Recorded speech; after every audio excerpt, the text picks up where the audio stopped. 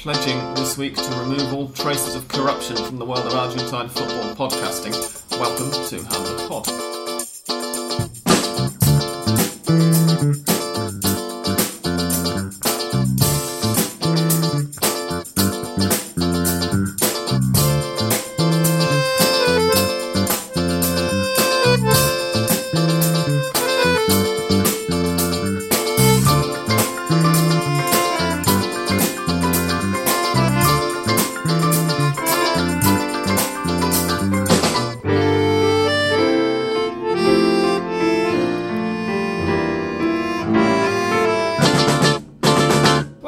Gentlemen, we'll be getting on, of course, to the big story of the day in just a few minutes, or a little bit later on, anyway, one of the two, when we remember to. I'm Sam Kelly, and I'm joined for this week's episode of Hand of Pod, the 186th episode, by Andres Bruckner. Hello, thank you for inviting me. Welcome back, Andres, thank you for coming. And before we go any further, I'm going to shut the kitchen door, because the noise of the fridge motor is picking up on the microphone, so bear with me 2 seconds. That's better, isn't it? Apologies. Right then, very first thing we need to say is that Hand of Pod is sponsored, not by a business enterprise who are now having second thoughts about what a good idea it was to sponsor us and trying to distance themselves from us, but by the Argentina Independent, who are a wonderful source of English language news, entertainment, current affairs and all the rest of it from Argentina and across Latin America. You can listen to them entirely free of charge on argentinaindependent.com, and we plead that you do so. Please give them some support. There is no corruption in this endorsement. No, there's definitely not. They just pay for our alcohol, that's all. There are no bribes involved, unless alcohol counts as a bribe, in which case there's a bribe involved, but we're open about it, so it's not a bribe. Can't stress that enough. Definitely not a bribe. We may as well start with, before we do the normal bit of reading out the scores, let's just jump straight in, because I'm sure a lot of listeners are wondering. In fact, we've had a couple of questions already, so let's do a very unusual thing for Hand of Pod. We'll read out a couple of listeners' questions first. Quite predictably, really. I only remembered that we were recording this evening a few minutes ago. Sent a quick tweet saying, tweet your questions into Hand of Pod, and we've had a couple. Andrew Rainey says he's curious about the South American reaction to the US or FIFA overreach or legitimate use of power. Is that how it's seen?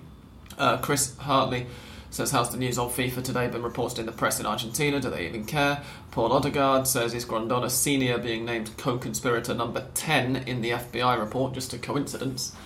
He's Argentine, of course, so the number 10 is symbolic, perhaps. I doubt the FBI know too much about that. And Maradona talking also about this, so it's another number 10. Yes, indeed, yeah. Those are the general gist. Of course, we were going to mention the FIFA stuff anyway, particularly because around half of the people named, I've not seen the full list because I've had other things on my plate today. I've been off signing a contract on a new flat. But around half of the people named are CONMEBOL people, I believe. There are 3 Argentine businessmen who are heavily implicated in it all.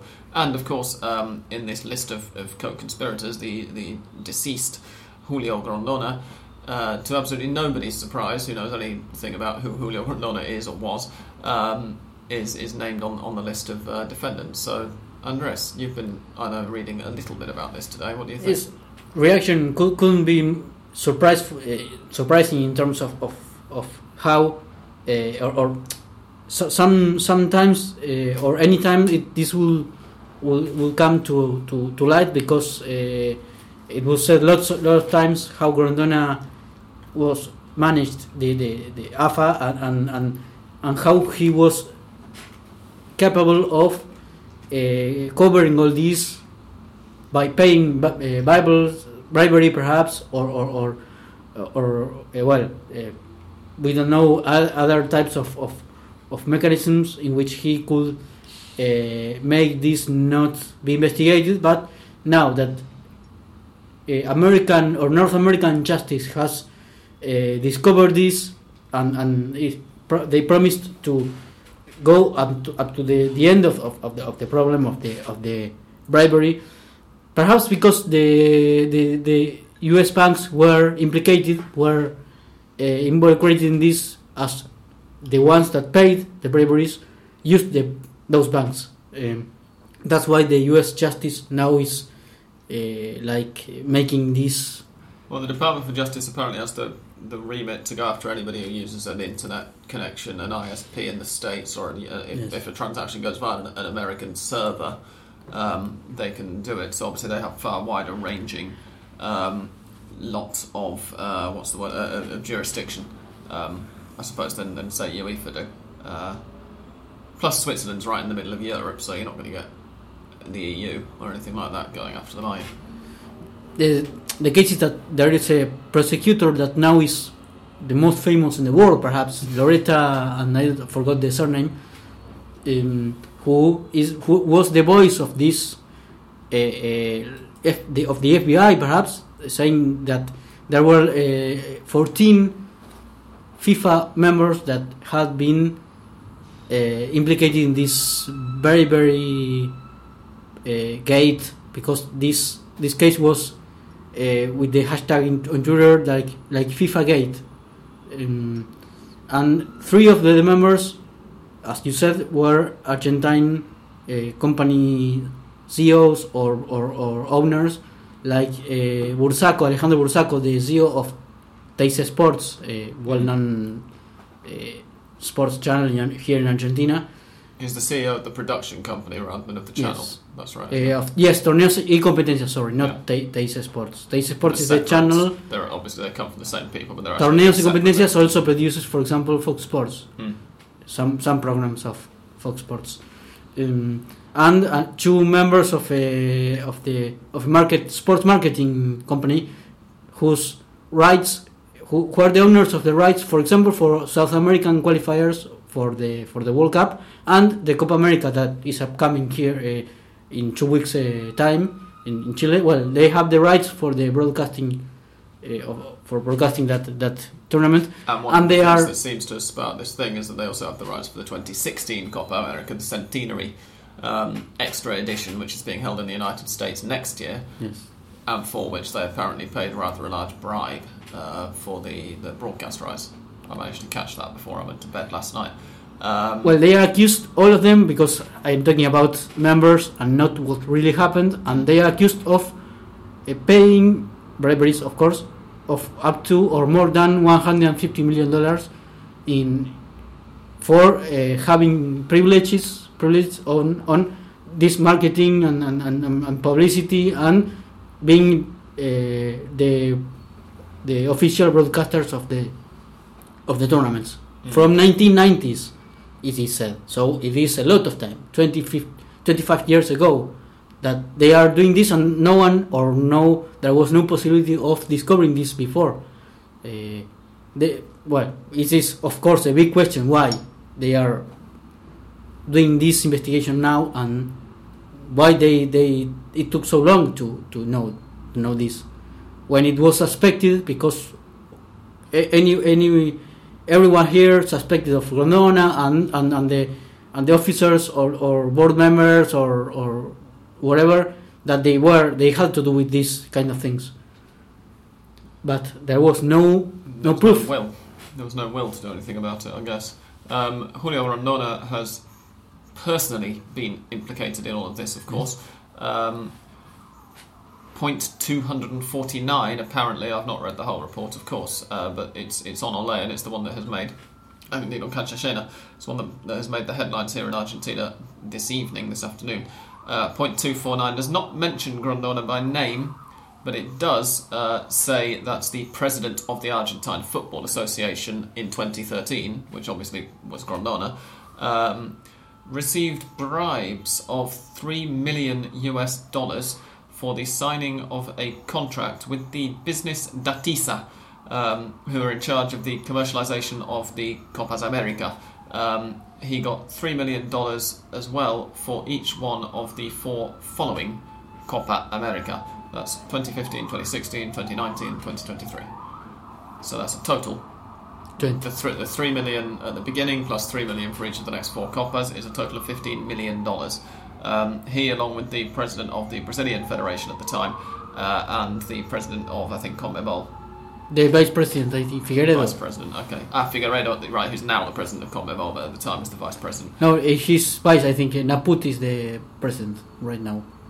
As if I am. Oh, you're right, of course. Yeah, sorry, yeah, I'm getting confused.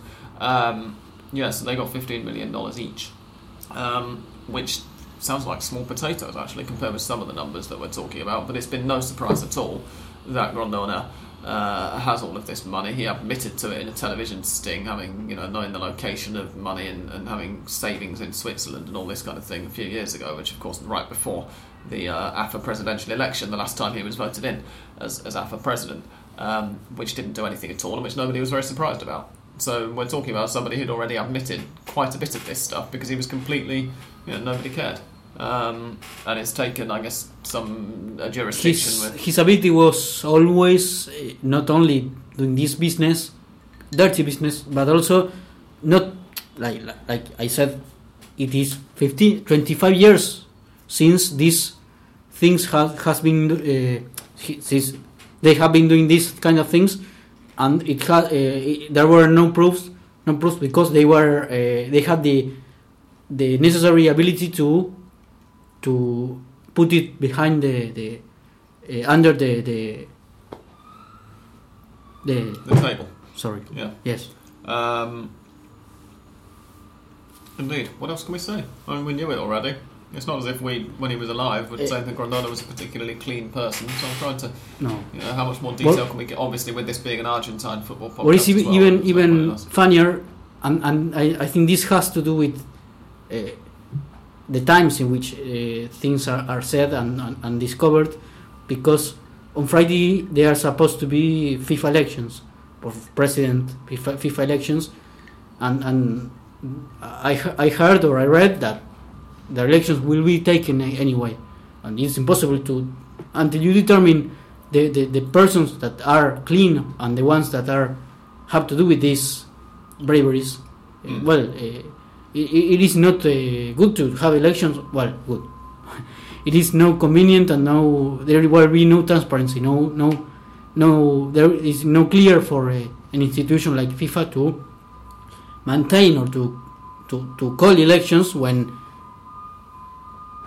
all these things come to light. The thing is, this has happened before in FIFA's history as well. There have been investigations going in, okay, maybe not on this scale, but ending up clearing out FIFA's executive committee right before an election, and it's resulted in essentially the president's or the incumbent president's enemies being cleared out, and therefore the president being elected in a landslide.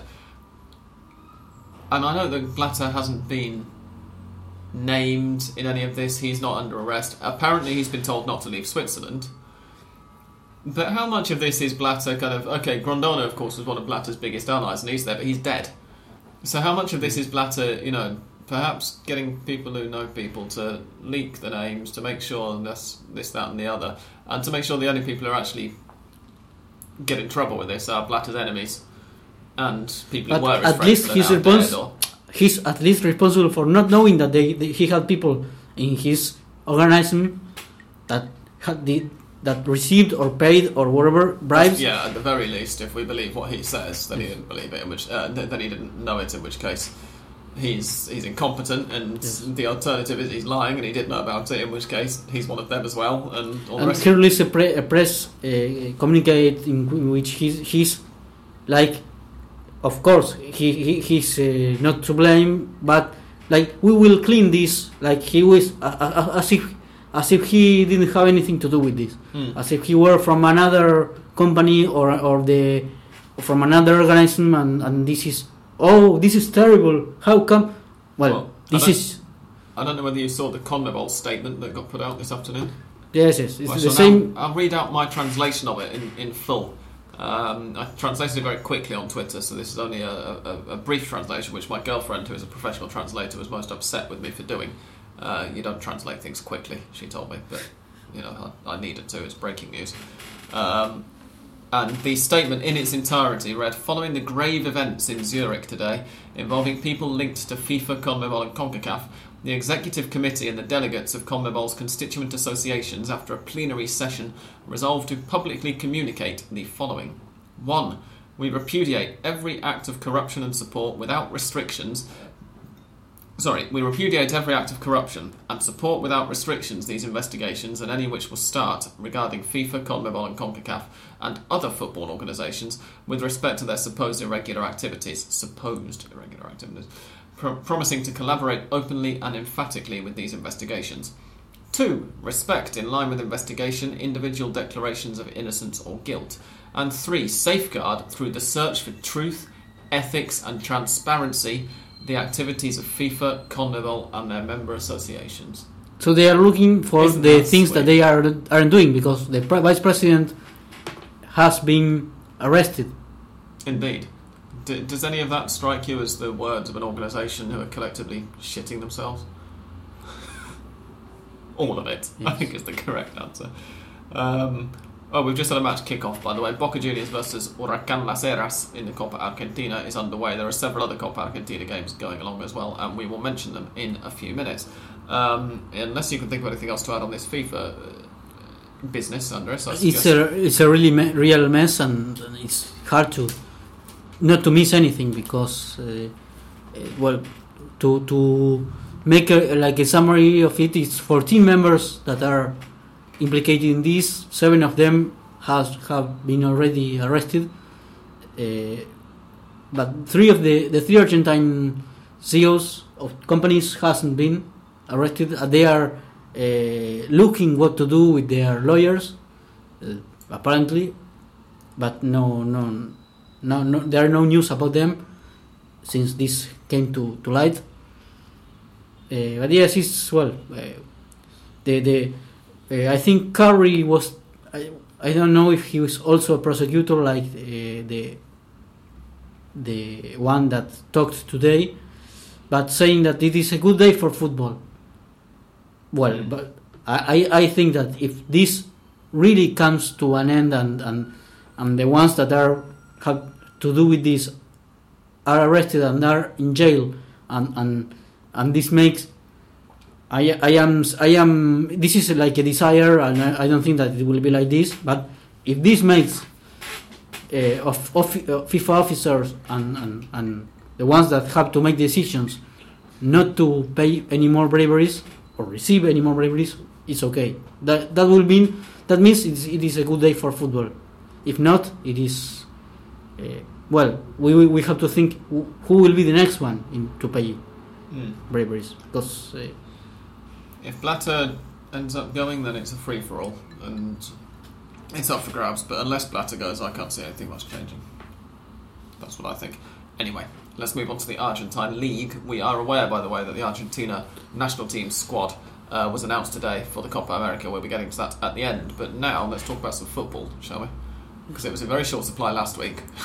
And I'm really looking forward to being able to talk about some matches. And luckily, we will have to talk about any other stuff. Well, yes, there is another rather tragic incident which overshadowed the weekend, which happened in the second division. Paraná defender Christian Gomez had a heart attack on the pitch. Their match again, it was away, wasn't it, to Boca Unidos, yes. And had a heart attack on the pitch and died. Apparently, he was dead when he arrived at the hospital. 27 years old. Rest in peace, obviously.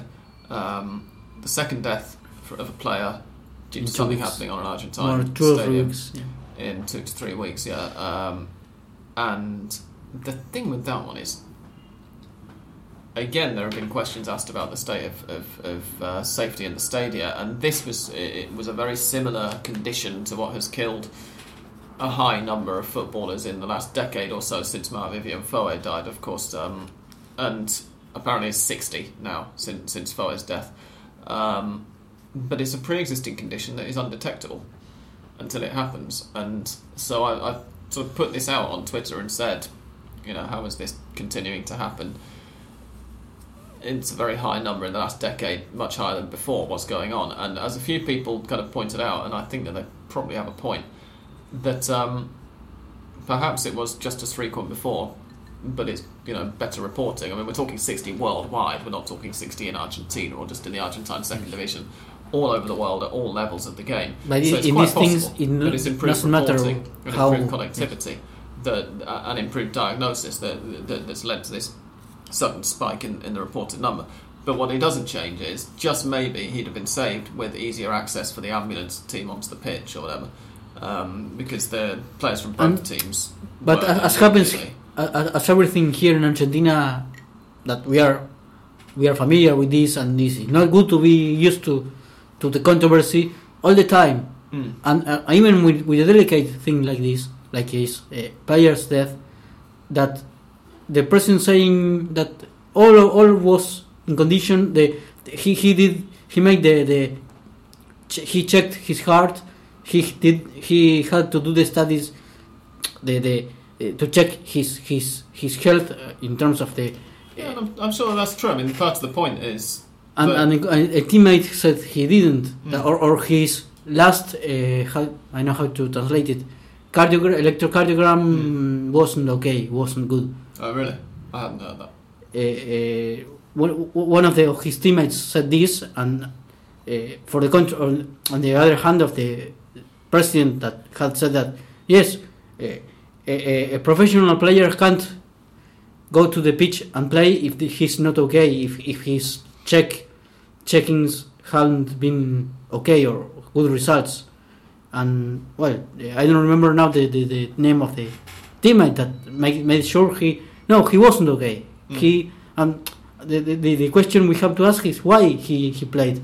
Why this, for example, this player that declared that Christian Gomez wasn't in condition to play because his heart wasn't good, according to the results of the medical the check of his heart, and how come he played anyway? That's if this is true, of course. We have the two versions. The one that said that he was okay, his heart was good, and the other that said that no, he had problems. And we have controversy in something that we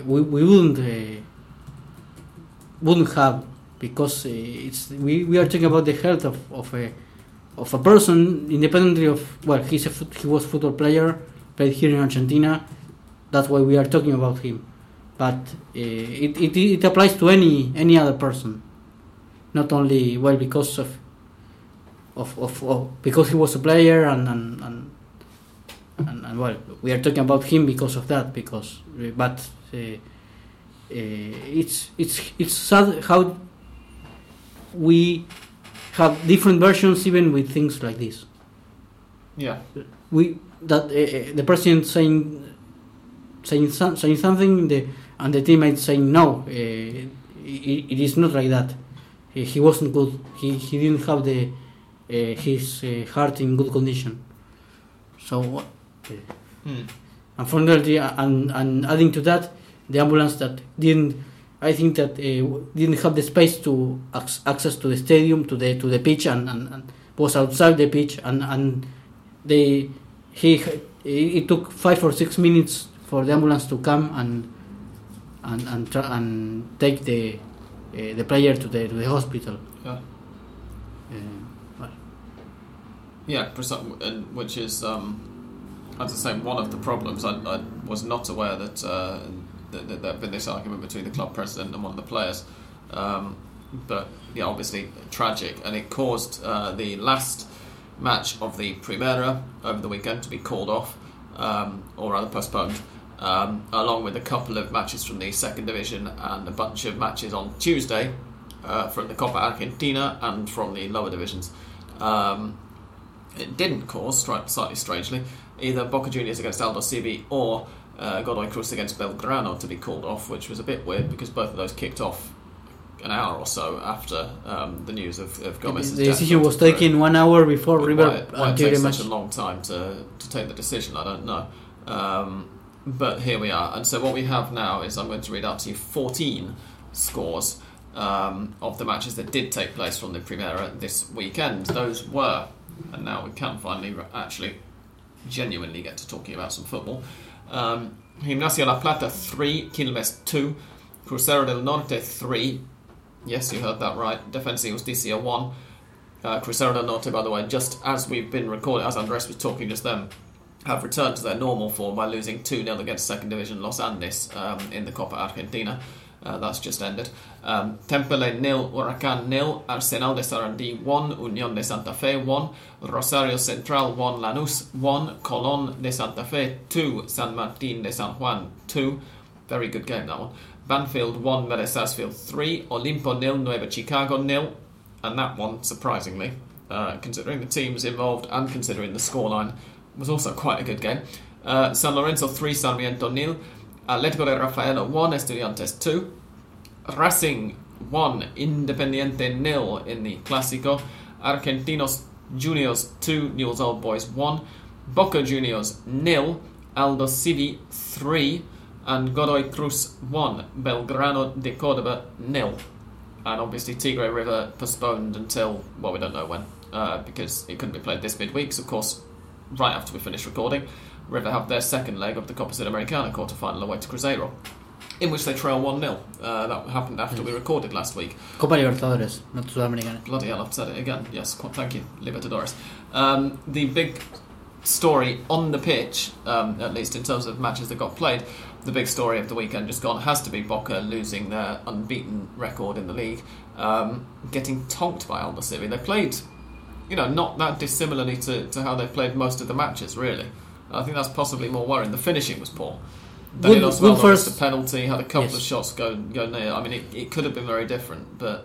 lot of goal opportunities missed on the first half, which was good.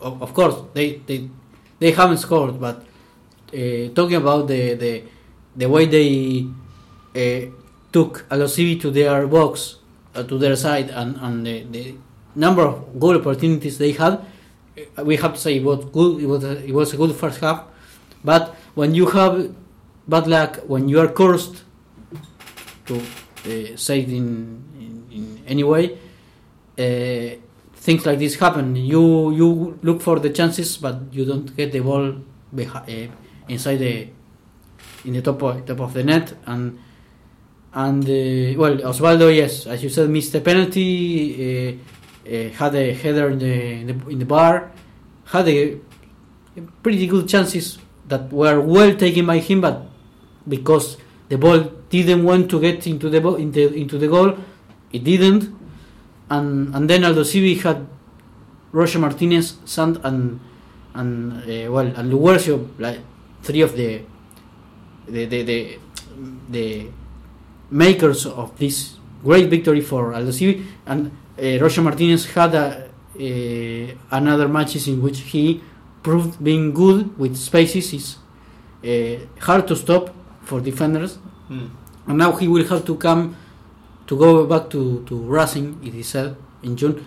Very good player for Racing, as he has been playing for them. Then I think he's on loan at Aldosivi, and now I think he's much better striker than he was when he went to Aldosivi. I think it helps that he's the centre of the team there, whereas for Racing he was a slightly peripheral figure. He was often playing out wide, so literally a peripheral figure as well as figuratively, and maybe going to Aldosivi and getting a good run in the team as well, because he didn't have one at Racing, more often coming off the bench than starting. Getting a decent run in the team is done in the world of good, I'd say. Hilariously, by the way, Aldosivi were considering paying Racing an extra fee for the loan so that he could play this coming weekend against Racing, because obviously you can't do that under the normal terms of a loan contract. So there's always a little bit of you can play him against us if you give us this extra bit of money. They were considering doing that, and then 27 minutes into the match against Boca, he picked up his 5th yellow card of the season. So decision made. He's suspended this weekend anyway against his parent team. Yes, it is funny. It's something curious, because you give the player on loan, but then you don't want him to play against you, your team. And so why did you give him on loan then?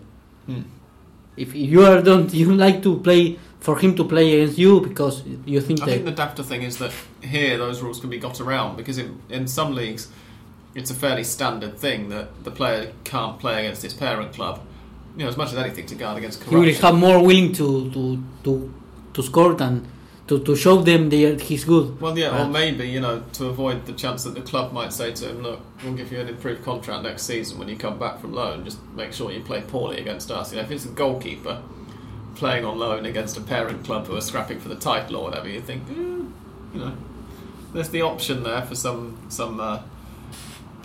below the belt kind of actions. But he did play very well, and Aldosivi, I thought, deserved the win. I'm not sure 3-0 was really a reflection. I mean, as I said, Boca, particularly Daniel Osvaldo, missed a few chances. Missed a penalty, missed few chances, and defensively Boca had a pair of mistakes that were... Angel Vildoso's goal at the very end was just, as a non-Boca fan, it was hilarious. Yes. Monzon giving the ball back to Monzon basically passing it to him behind the back. When if the through ball had gone through from an Aldosivi player, I think he was in an offside position, but Monzon knocked it back and he just chipped it over the goalkeeper.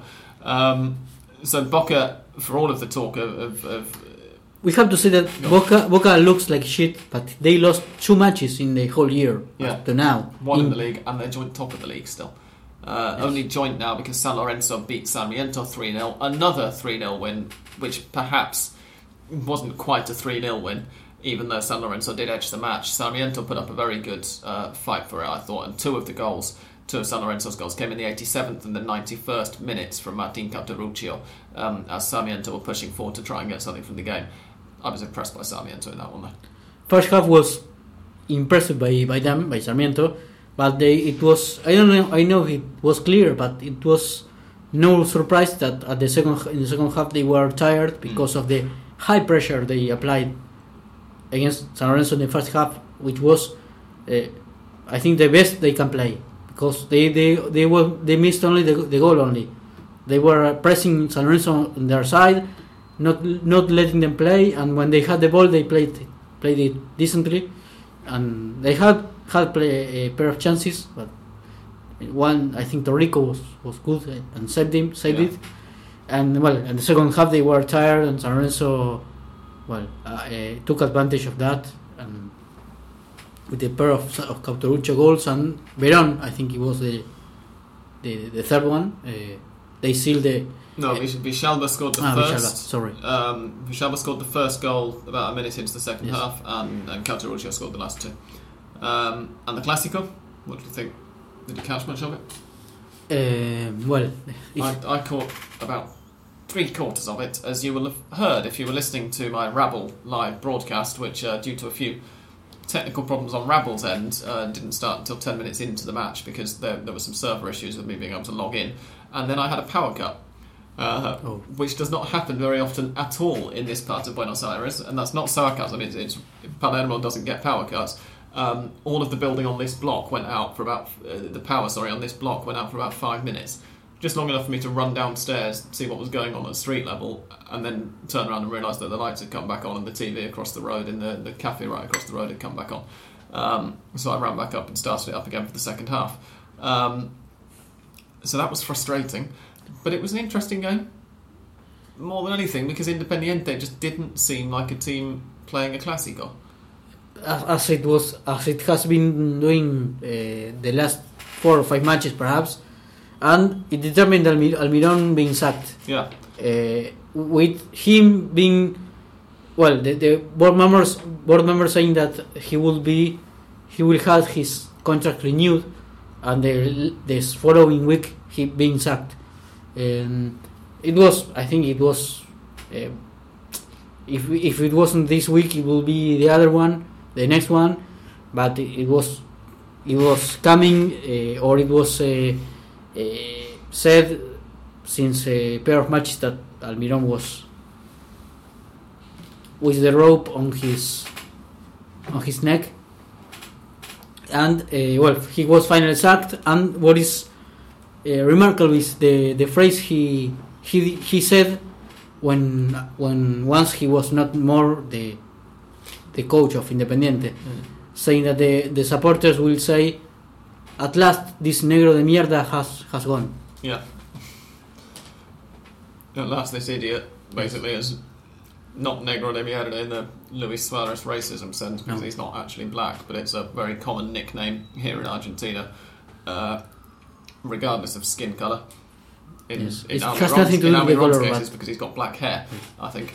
And yeah, so it's basically finally this twat has left the club, is what it pretty much translates to. And it is a dream for Racing if they achieve semi-finals, reach semi-finals of the Copa Libertadores against Guarani, because it will be winning the Clásico with the Milito goal, who is the symbol, who is the most important man in the squad, regardless of the goals he scores. And getting the semi-finals will be the perfect week for them. Yeah, we'll find out on Thursday, of course, when Racing take on Guarani at home at 9 o'clock Argentine time. Trailing 1-0 from the first leg.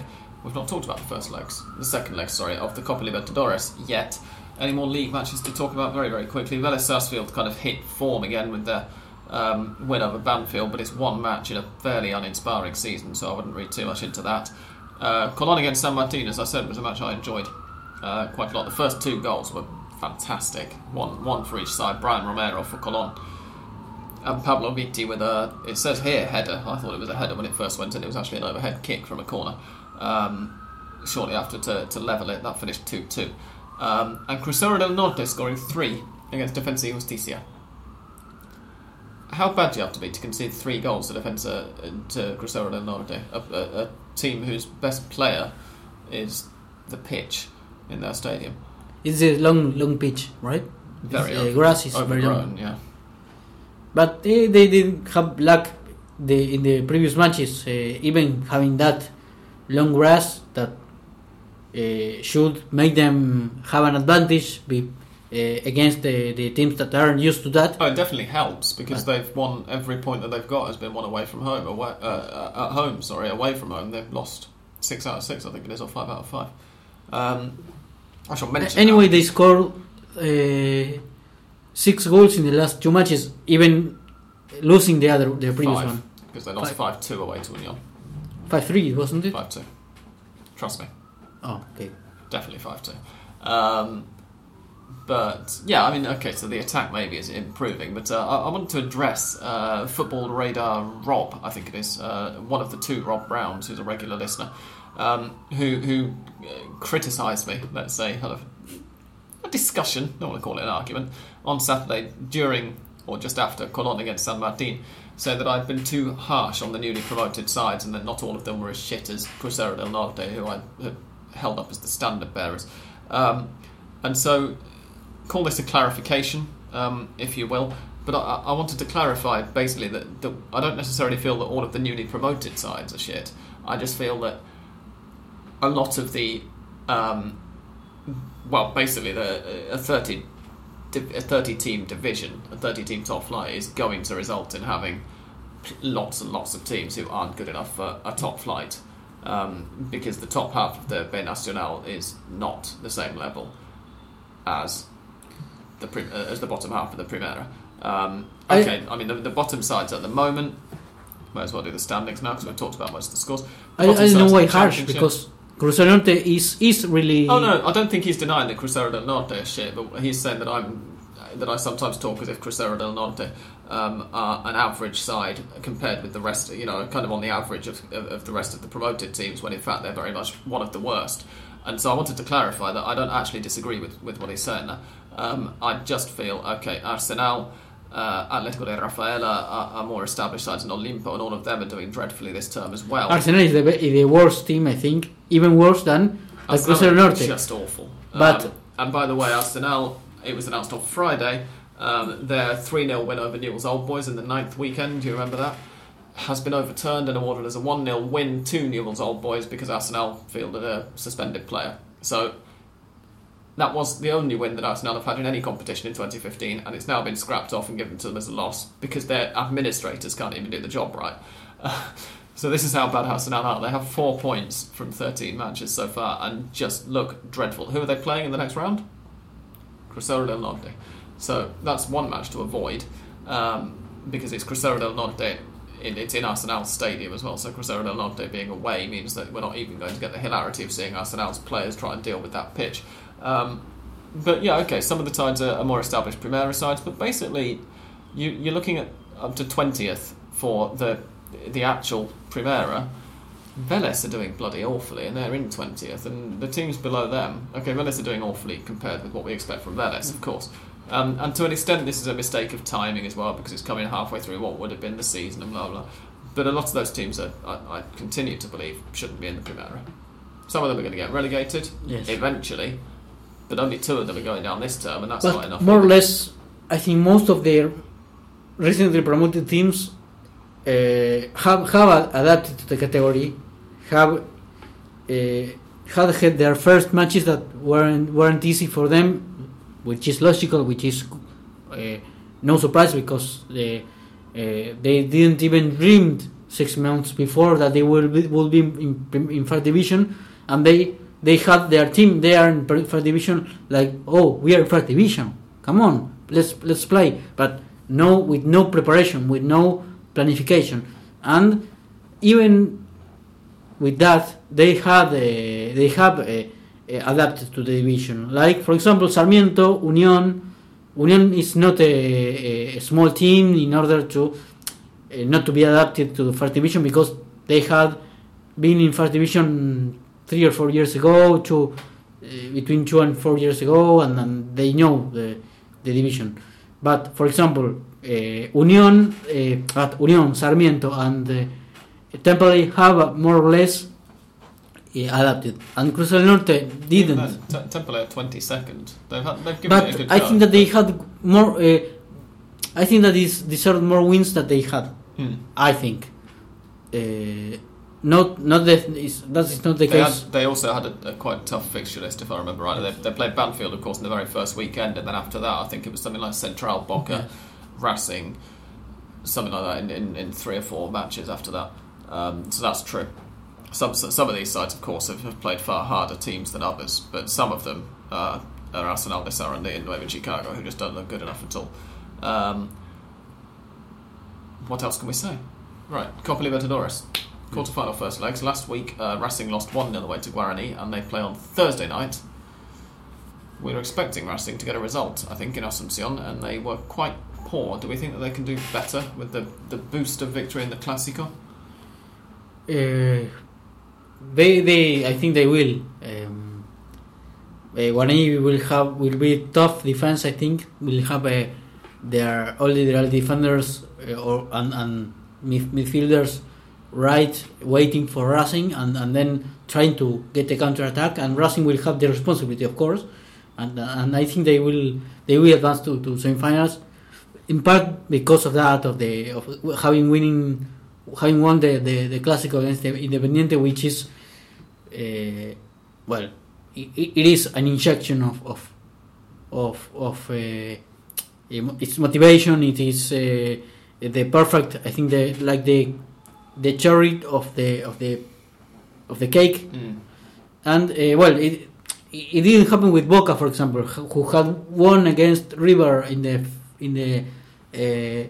tournament match 2-0, and then the league match, and they couldn't because of the also because of the paper spray and that. But the thing is that they couldn't pass River, even having won in the league match. In this case, I think Racing will have different chances, because it is Guarani. It is not an Argentinian team, which I think that for another Argentinian team is more difficult. And also, pardon the squeaking, also Racing playing at home in the Libertadores this year have looked a very different side to playing away. I mean, they've done fairly poorly away throughout the Copa, basically. They've not lost every match. I think they've won one or possibly 2 in the group stage away from home. But they still looked a lot more complete and a lot more sort of focused when they were at home than they did away. And of course, they're playing at home on Thursday night. There's not much point in going in previewing Cruzeiro versus River in much detail, because by the time this podcast is online, it would have happened. It's kicking off in an hour and a half. But we're both River fans. Are you nervous?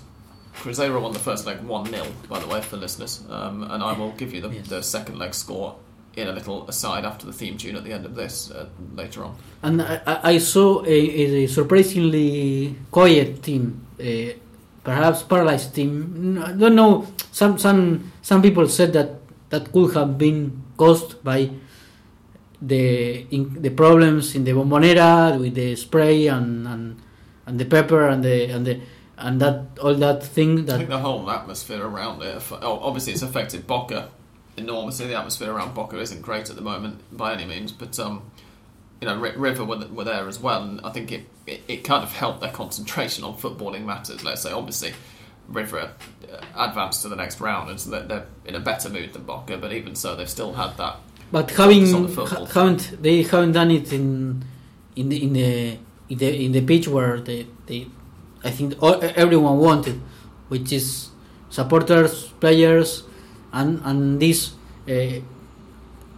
Boca, the manager Arrobarrena, Angelisi, and everyone accusing River of going and looking for the points to the desk because they went to the Conmebol venue in Asunción or in Luque, trying for Conmebol to give them the points and eliminate Boca, and well, that was something that was talked perhaps even until the River against Cruzeiro match was played. So yes, perhaps players couldn't have their heads into the match and were thinking on the things that happened in the previous match against Boca. And the upshot of the first leg was that Cruzeiro won 1-0 with a very scrappy and easily preventable late goal, and therefore River now have to score at least one to take it to penalties and probably twice in the Mineirão, in a stadium where Cruzeiro are unbeaten in continental competition, to go through. A stadium, incidentally, here's a bit of trivia for you, that River played in before Cruzeiro played in it, because River played in the inaugural match at the Mineirão back in 1970 something, and it must have been against Atletico or maybe America.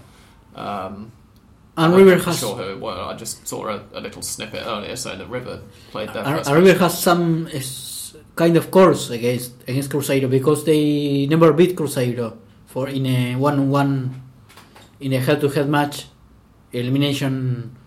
I think first and no. It's something like 13 matches between the sides, and Cruzeiro have now won. No, so I think it must be 14 matches between the sides after last week, and Cruzeiro have won 11. So it's not great for River. We will probably, I'm sad to say, towards the end of the podcast after the theme jar, probably be bringing you news of River's elimination from the Copa Libertadores. Obviously, we hope that we're wrong, but it will be quite a story if it doesn't prove to be the case. Copa Argentina, let's go through a few of the results that we have had. We have, so far, while we've been talking, Atlético de Rafaela and Flandria. Atlético de Rafaela have gone through on penalties. Crucero del Norte, as I mentioned earlier, went out 2-0 against Los Andes. Lanús versus Atlético de Tucumán is due to finish in about 10 minutes, I think, and I don't know what the score of that is at the moment. And Boca Juniors against Huracán Las Heras is currently, just flip the channel over, we're watching the Libertadores at the moment, 0-0 just over half an hour in. And now I shall go back to Internacional against Independiente Santa Fe in the Copa Libertadores on the television. Is there anything else to mention? Listeners' questions? We have mentioned. Have you mentioned the 23 players list of the Copa America? Right. Okay. This piece of music, dear listeners, will give me the chance to refill my glass or our glasses. And when we come back, we will talk about the Argentina squad for the Copa America, which has now been announced by Argentina manager Gerardo Martino, and we will answer the couple of remaining listeners' questions that were not to do with the FIFA shenanigans. So don't go anywhere.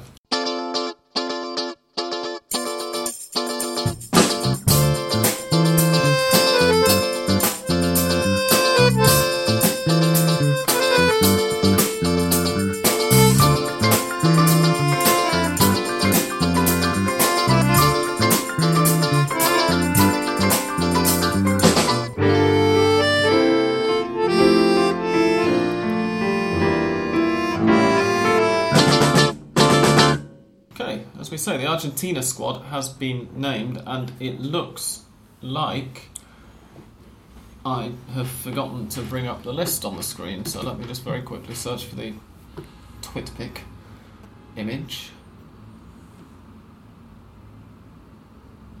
Here we are.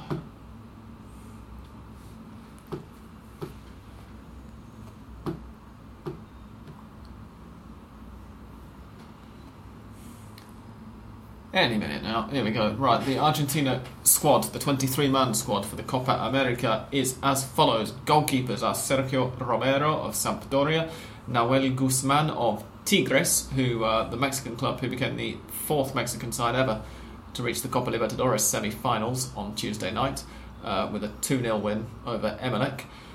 Mariano, 2-1 aggregate. Mariano Andújar of Napoli. The defenders are Pablo Zabaleta of Manchester City, Facundo Roncaglia of Genoa, Ezequiel Garay of Zenit St. Petersburg, Martin Demichelis of Manchester City, Nicolas Otamendi of Valencia, for now, Marcos Rojo of Manchester United, and Milton Casco of Newell's Old Boys, Milton Helmet. Lucas Biglia of Lazio, Ricardo Pereira of Juventus, Javier Mascherano of Barcelona, Fernando Gago of Boca Juniors, Ever Banega of Sevilla. Today's man of the match, by the way, in the Europa League final, or so I'm told because I didn't watch it. Javier Pastore of Paris Saint-Germain, Eric Lamela of Tottenham Hotspur, and Angel Di Maria of Manchester United are the midfielders, and the forwards are Lionel Messi of Barcelona. Just to clarify that, in case you haven't heard of him. Sergio Aguero of Manchester City, Carlos Tevez of Juventus, as the Argentine commentators like to call them, Gonzalo Higuain of Napoli, and Ezequiel Lavezzi of PSG. Andres, you're a resident Argentine today.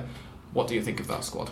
Well, at least two of the four players that will be in the final of the Champions League are in this list, because Tevez, Pereira from Juventus, and Mascherano and Messi from Barcelona are in this list. So we have 4 of the 23 players that will be playing the final. Sorry, I'm just trying to count up. 10, 11, 12. I make it 14 as well who were in last year's World Cup squad, just for comparison. Which, if I remember correctly, are Romero, Andújar, Zabaleta, Garay, Rojo, Biglia, Mascherano, Gago, Pastore, Di Maria, sorry. Messi, Aguero, Higuain and Lavezzi. Is that 14?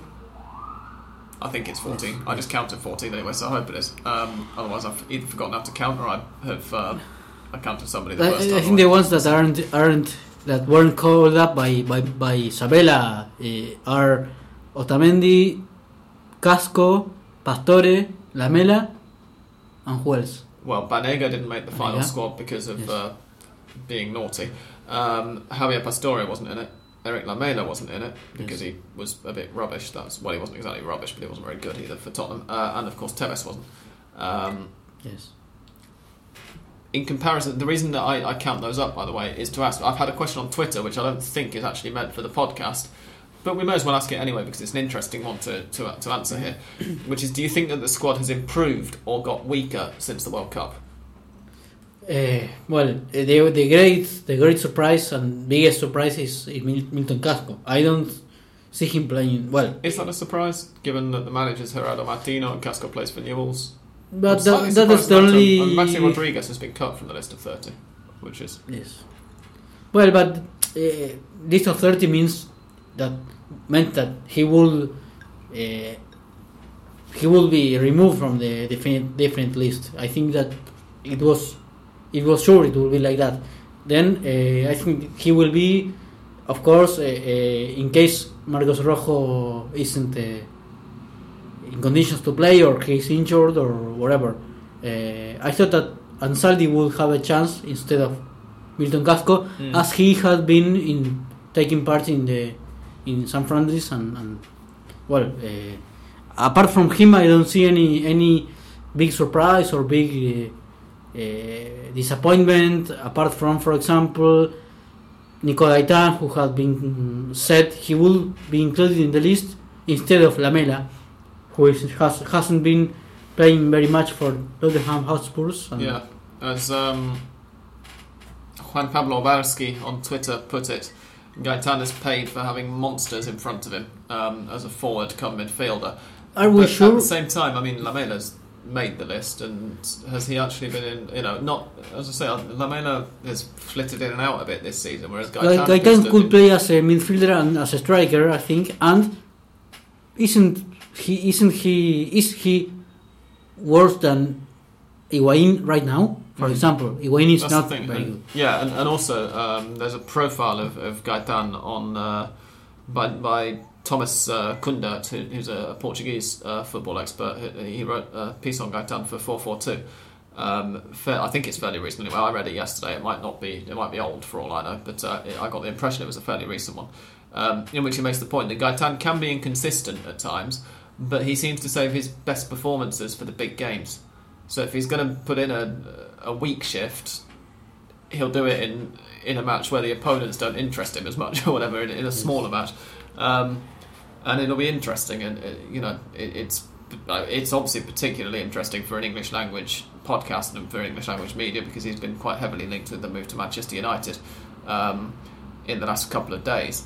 But yeah, I mean, I guess it's not a surprise to see him not in the squad, but at the same time, you kind of wonder whether he could have added to it.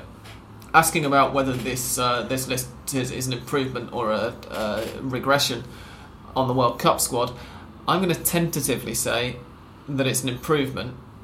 Not a huge one, but I think it's a slightly more rounded team, more than anything, because the defence, the members of the defence who really made last year's World Cup campaign very solid, are still there. Obviously the main attackers, the Stardust, is still there as well, and you've got Pastore, who I thought was precisely the player who could have come in and replaced Di Maria when Di Maria got injured in the semi-final, made those runs beyond Messi when Messi was being closed down too much. And there is something that is important, which is, well, Otamendi, for example, is another defender that is playing very, very good right now, and for example, Pastore is another player that potentially good. It's potentially good, and you will always want him in your team. But if he plays, sometimes he's potentially good, but not good in right now in the way he's playing right now. And he's at this time he's good in both, potentially and in actually. I mean, he's playing good. He's doing good things in Paris Saint-Germain. And I heard something which is, I think is true. He's the owner of the team. Ibrahimovic, Lavezzi, Berratti, Lucas Moura, David Luiz, trusting him. He's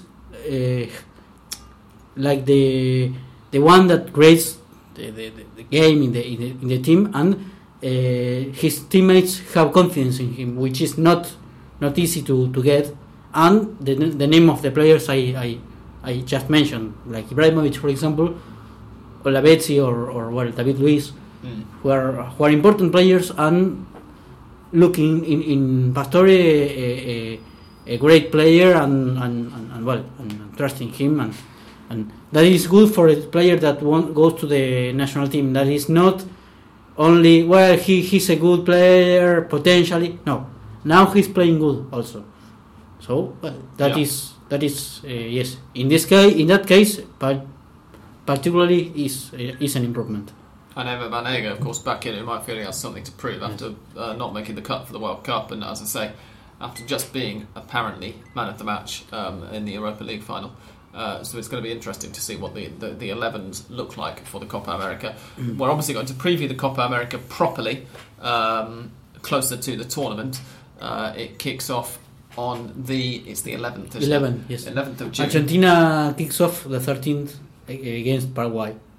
Thank you very much, because that was going to be the next question. So it kicks off in just over 2 weeks. By the time this podcast goes online, it'll probably be 2 weeks today. So in actual life, yes, Argentina will be playing a friendly against Bolivia in San Juan the 6th of June. That's on the 6th, isn't it? Which is a week on Saturday.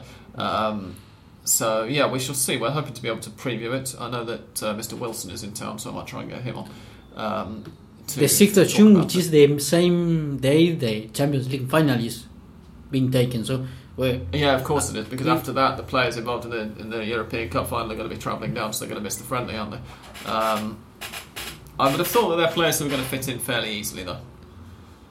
We're talking about Messi and Mascherano, who are obviously two absolutely key parts of the team who know exactly what they're going to be doing for Argentina anyway, and Carlos Tevez and Roberto Pereira, who would arguably both be subs, although I think Tevez is more likely to be a starter under Martino. Martino said he saw him as a number 9. Pereira is another good surprise, I would say. Well, he'd have been a surprise a year ago. I don't think it's much of a surprise. Not surprise. I mean that like he's a reality. Like he's not he played well 2 or 3 matches or his good moment, but no, like Ocampos, for example. He scored a brilliant goal for Olympique Marseille last week, and perhaps that make you think, oh, why not Ocampos? Because you make him score a goal like that, and well, you have your right to think that he deserves a spot in the list. But Pereira has been playing in a good level for Juventus. Perhaps a whole year. Indeed. Remaining questions. Let's see whether anybody's asked us anything about not FIFA matters. Lawrence Hart has sent us in an explanation of why his team play in Defensa Justicia kits, the five-a-side team in London who play in Defensa Justicia kits. He says, in answer to last week's question, the team name is Halcro, which, although similar to Los Halcones, has nothing to do with Defensa Justicia, but is the name of the civil engineering company which I worked for, and incidentally which took me to Argentina. The reason that I was paraded onto Defensa Justicia's pitch was because the father-in-law knows the Defensa Justicia president and told him a bullshit story about how I run the Ricardo Vicha fan club in the UK. Ricardo is probably the most famous player to play for Defensa Justicia, and probably the only player to have played at all 3 stadiums that make up the Heart Holy Trinity of stadiums, the Norberto Tito Tomangelo, El Cilindro de Avellaneda, which of course is Racing Stadium, and Priestfield Stadium, which for the benefit of Andres, I will explain is Gillingham's Stadium. I'm sure that Ricardo is not aware of this fact. Who knows, maybe he listens to Hand of Pod and is aware of it now, you never know. But thank you very much for the explanation, Lawrence. It was a pleasure to read it. Howard Robinson doesn't have a question, but he tweeted me last week, and it was some nice words, so I'll read them out. He said, as a Boca sympathiser, last week's show was always going to make depressing listening. I thought you were both pretty fair and about as impartial as possible under the circumstances. Good work, guys. Thank you very much, Howard. We hope that the others who listened felt the same way. The others are the questions that I read out at the top of the show. And then Chris Hartley asks, with regards to Argentine clubs in the Copa Libertadores, I almost said Champions League then, but he means CL as Copa Libertadores, of course. If both River and Racing go out in the quarters, how will this be viewed? How will it be viewed in Argentina? Disaster, won't it? You need at least one Argentine side in the in terms of that they are only 2 teams or something like that. No, just how will we see it in terms of the Argentine league and the strength in depth and how good a competition they've had? I think it would be okay. Maybe disaster's a bit strong, but it would be a major disappointment if they both went out. Yes, not. I think disaster is a bit harsh. I feel like if you're an impartial Argentine observer and you just want Argentina's representatives to give a good show for the league, you expect at least one Argentine semi-finalist in the Libertadores each year. Okay, maybe not an Argentine team winning the Copa, that's not going to happen every year. You're not going to get to the final every year, but you expect at least one team in the semis, given Argentina's historical dominance of the competition and all the rest of it. But I think that since some time ago, the teams in Argentina are used to choose one competition. If they advance in the Copa Libertadores, they choose that tournament, and they don't care about the local league, the Argentinian tournament, and vice versa. If they are out of the Copa Libertadores, of course they will try to put all their efforts in the league, because they have no other. But the media reaction to both of them being eliminated it is that will be, I don't know, I wouldn't say disaster, but it will be a fail from 5 teams that were had chances to advance to the round of 16. Yeah, and also 5 teams who were seen as let's say 5 teams, no disrespect meant to Huracan, but 4 of those 5 teams were seen as potential challengers for the Copa. San Lorenzo were the holders. Okay, they were in probably the group of death, but they were the holders. And then you have Boca and River, of course. 5 teams who were, in fact, because as well Racing and Estudiantes. So 6 teams, of whom 5 were seen as challengers for the Cup itself. To have none of them in the semis would be... I would separate Estudiantes because they had some problems with, I think, decisions taken by Perón, the president, sacking Mauricio Pellegrino just when they were going to play the last match of the group, or it was already in the round of 16. No, they were playing Milito's first game in charge was the last group game. Anyways, very little time for players to know the new coach, and try to plan something different. And that made them, I think,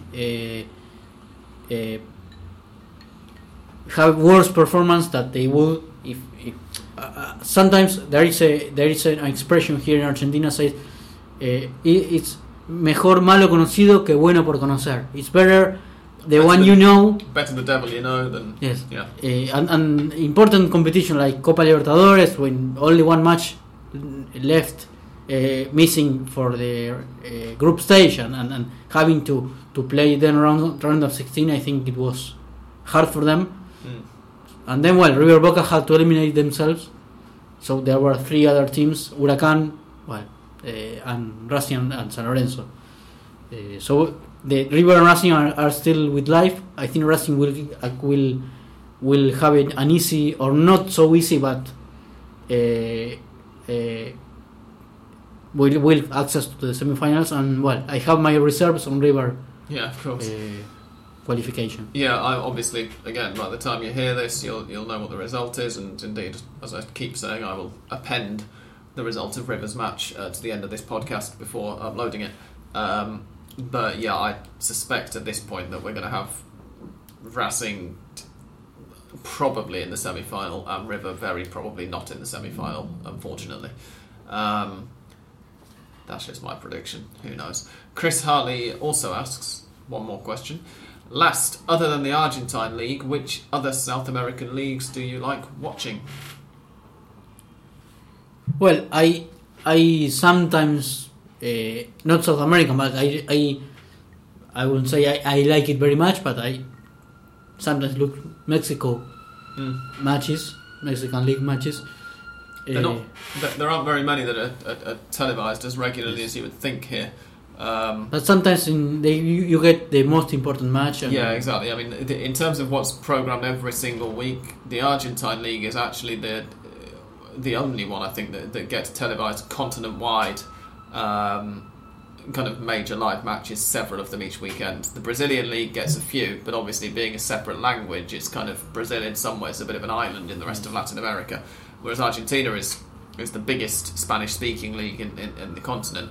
And so it's much easier, I think, to watch the Argentine League regularly if you live in Colombia or Chile or Peru than it is to watch the Colombian or Chilean or Peruvian League if you live in Argentina.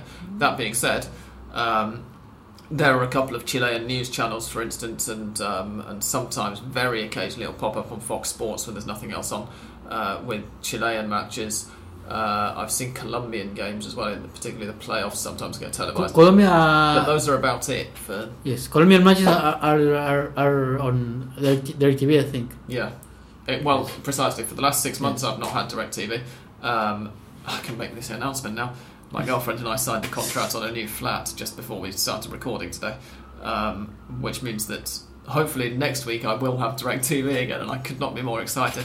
This means that I will occasionally be able to watch the Chilean League and the Colombian League again. I do enjoy watching them, but to be honest, when my job involves watching as many of the Argentine Primera games as I can, plus the Copa Libertadores games, plus trying to get up for It the makes United no match, time, no at the weekend. time, I don't really have any time to watch no anything time, else. no room to. Particularly when you live in Buenos Aires, which is a city where, if you grew up in England, almost every day is stunningly beautiful and you want to go outside.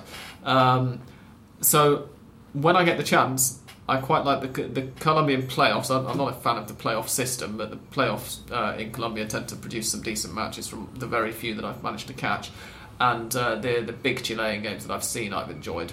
But really, that's all we can say, because the other leagues in the continent, Uruguay, Paraguay... Paraguay, there's a special pay-per-view channel on DirecTV if you're really obsessed and you want it, but nobody gets it, I don't think. Bolivia, Peru, Ecuador and Venezuela, look at me naming CONMEBOL nations. None of those are televised, so we can't really like watching them. That's not to say that we think the league quality is bad, it's just that we can't watch them. So There are special programs like for example, I think it's called Gol Uruguayo or something like that.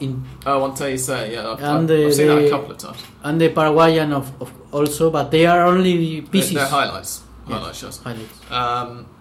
But yeah, unfortunately, Latin American pay-per-view channels, the hot Latin action tends to focus on other things, as it were, rather than football. But as you said, it's 15 Argentina first division matches plus Copa Libertadores, plus perhaps Champions League if you have the time and you have to work on it. Yeah. And it's... And if there's a very rare evening when there is no Argentine team playing a football match at all, it's right, television off, Netflix on, I'm going to watch a film with my girlfriend instead. At the moment anyway. We shall see. Once I've got DirecTV, she might be in for a bit of a shock about how much football I actually watch when I've got all of the sports channels available, particularly because the Copa America kicks off a few days after we move into the new flat. She's not ready for it. But anyway, that was all the listeners' questions. So now, Mystic Sam's theme music and Mystic Sam's predictions for the weekend to come.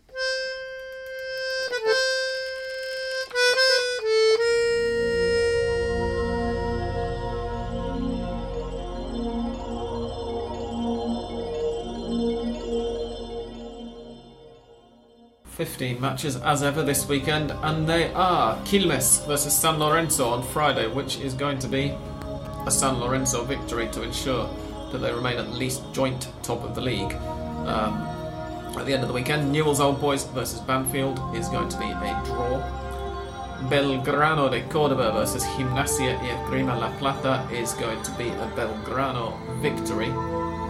Belgrano's loss away to Godoy Cruz, by the way, at the weekend, involved one of the more spectacular own goals that you're likely to see. A Renzo Sarabia lob of the goalkeeper, and then a very bad-tempered end to the game, which we didn't mention. But anyway, Unión de Santa Fe versus Godoy Cruz, I think it's an Unión win. Independiente versus Tigre is a draw.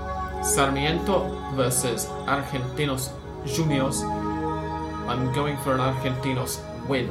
Sarmiento are not a bad side, but they have been struggling to score a bit recently. Nueva Chicago against Temperley is a Temperley victory. Vélez Sarsfield versus Boca Juniors is a Boca win. Boca are in poor form, maybe, but Boca are joint top and Vélez are 20-something, or 20th, or somewhere around there. San Martin versus Defensa y Justicia is going to be a San Martin de San Juan win. Estudiantes against Colón de Santa Fe, I think is it. Estudiantes win. Aldo Civi versus Racing. I'm going to go for a draw in Mar del Plata, partly because Racing have had less time to prepare, of course. They're in Copa Libertadores action on Thursday night. River Plate versus Rosario Central, I think, is also going to be a draw. Between them in the league so far this season, these two sides have lost one match. That was River's loss in the Super Clásico, of course, because Central are now, after Boca's defeat to Aldo Civi on Sunday, the only team left in the Primera who are still unbeaten. Arsenal de Sarandí against Crucero del Norte is a draw. Huracán versus Atlético de Rafaela is an Atlético win. Lanús versus Olimpo, the final match of the weekend, is a draw. Nobody outside the top 8 in the league have conceded fewer goals than Olimpo, which should give you some indication as to why I think they can get a point. Andres, what do you think? Well, I will put my money in Crucero del Norte win against Arsenal. They have... I do mention in the preview that if Cruzeiro del Norte are going to get a point from an away game, it's going to be this But weekend. of course, it's away condition, but they have scored 5 goals, as you said, in the last 2 matches. How many have scored Arsenal? 1. Yes, that sounds right. Well, In the 80-something minute. because Caruso Lombardi is the coach, because he had the luck of not the debutant, or he was the debutant. No, it was his first match in charge, yeah. Well, I don't know whether it's luck, though. He has a habit of picking players up. You know, long-term listeners will be aware that some Panda Pod team members are Caruso Lombardi fans, and there are some Panda Pod team members, namely me, who aren't. I think he knows about football, but it's undeniable in this that case, he makes teams harder to beat the second he walks in the door. He also came out with a fantastic quote a couple of days ago about how this situation that Arsenal are in is not for kids, so he wants to bring in lots of new signings, which he does at every single fucking club he manages. He really is the Argentine. and it was funny. I think it was funny, good in a good way, funny, saying how he found the team, the players, everything. He said, "I am more worried now than before being the coach." Like saying, "Well, now I am." He always says this, though. He said it when he came to Quilmes. He said, "Oh, this is impossible. I'm not going to keep them up." It just means that it becomes a no-loss situation for him. While we were talking, by the way, it looks like Lanús have advanced in the Copa Argentina. I'm not sure about the score. I'm just seeing it up on Twitter at the moment. But it looks like they've put Atletico Tucumán out of the Copa Argentina. They were 2-0 up about 10 minutes into the second half. Boca Juniors against Huracán Las Heras has now started the second half and is, right now... Oh no, it's not started the second half yet. It should be kicking off any moment now. Huracán Las Heras are just running out and it's still goalless.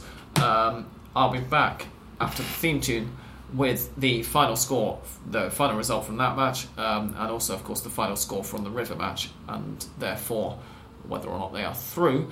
But for now, dear listeners, thank you very much to you for listening. Thank you very much to the Argentina Independent for providing our Fernet.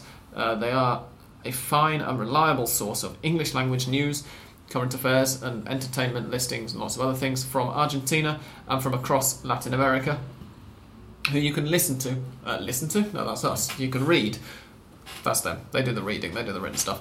Free of charge on ArgentinaIndependent.com, or you can follow them on Twitter at Argentina Indy. That's INDY.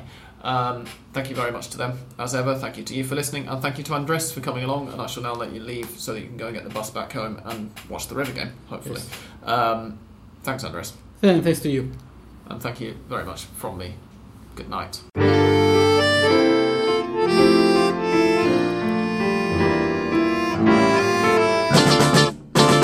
And now the second leg of Cruzeiro against River has finished, and rather surprisingly, River are through to the semi-final of the Copa Libertadores. They won 3-0 on the night for a 3-1 aggregate win after a much improved performance from last week's first leg. We will find out on Thursday night whether they will play Racing or Guarani in the semi-final, which of course will be after the Copa America.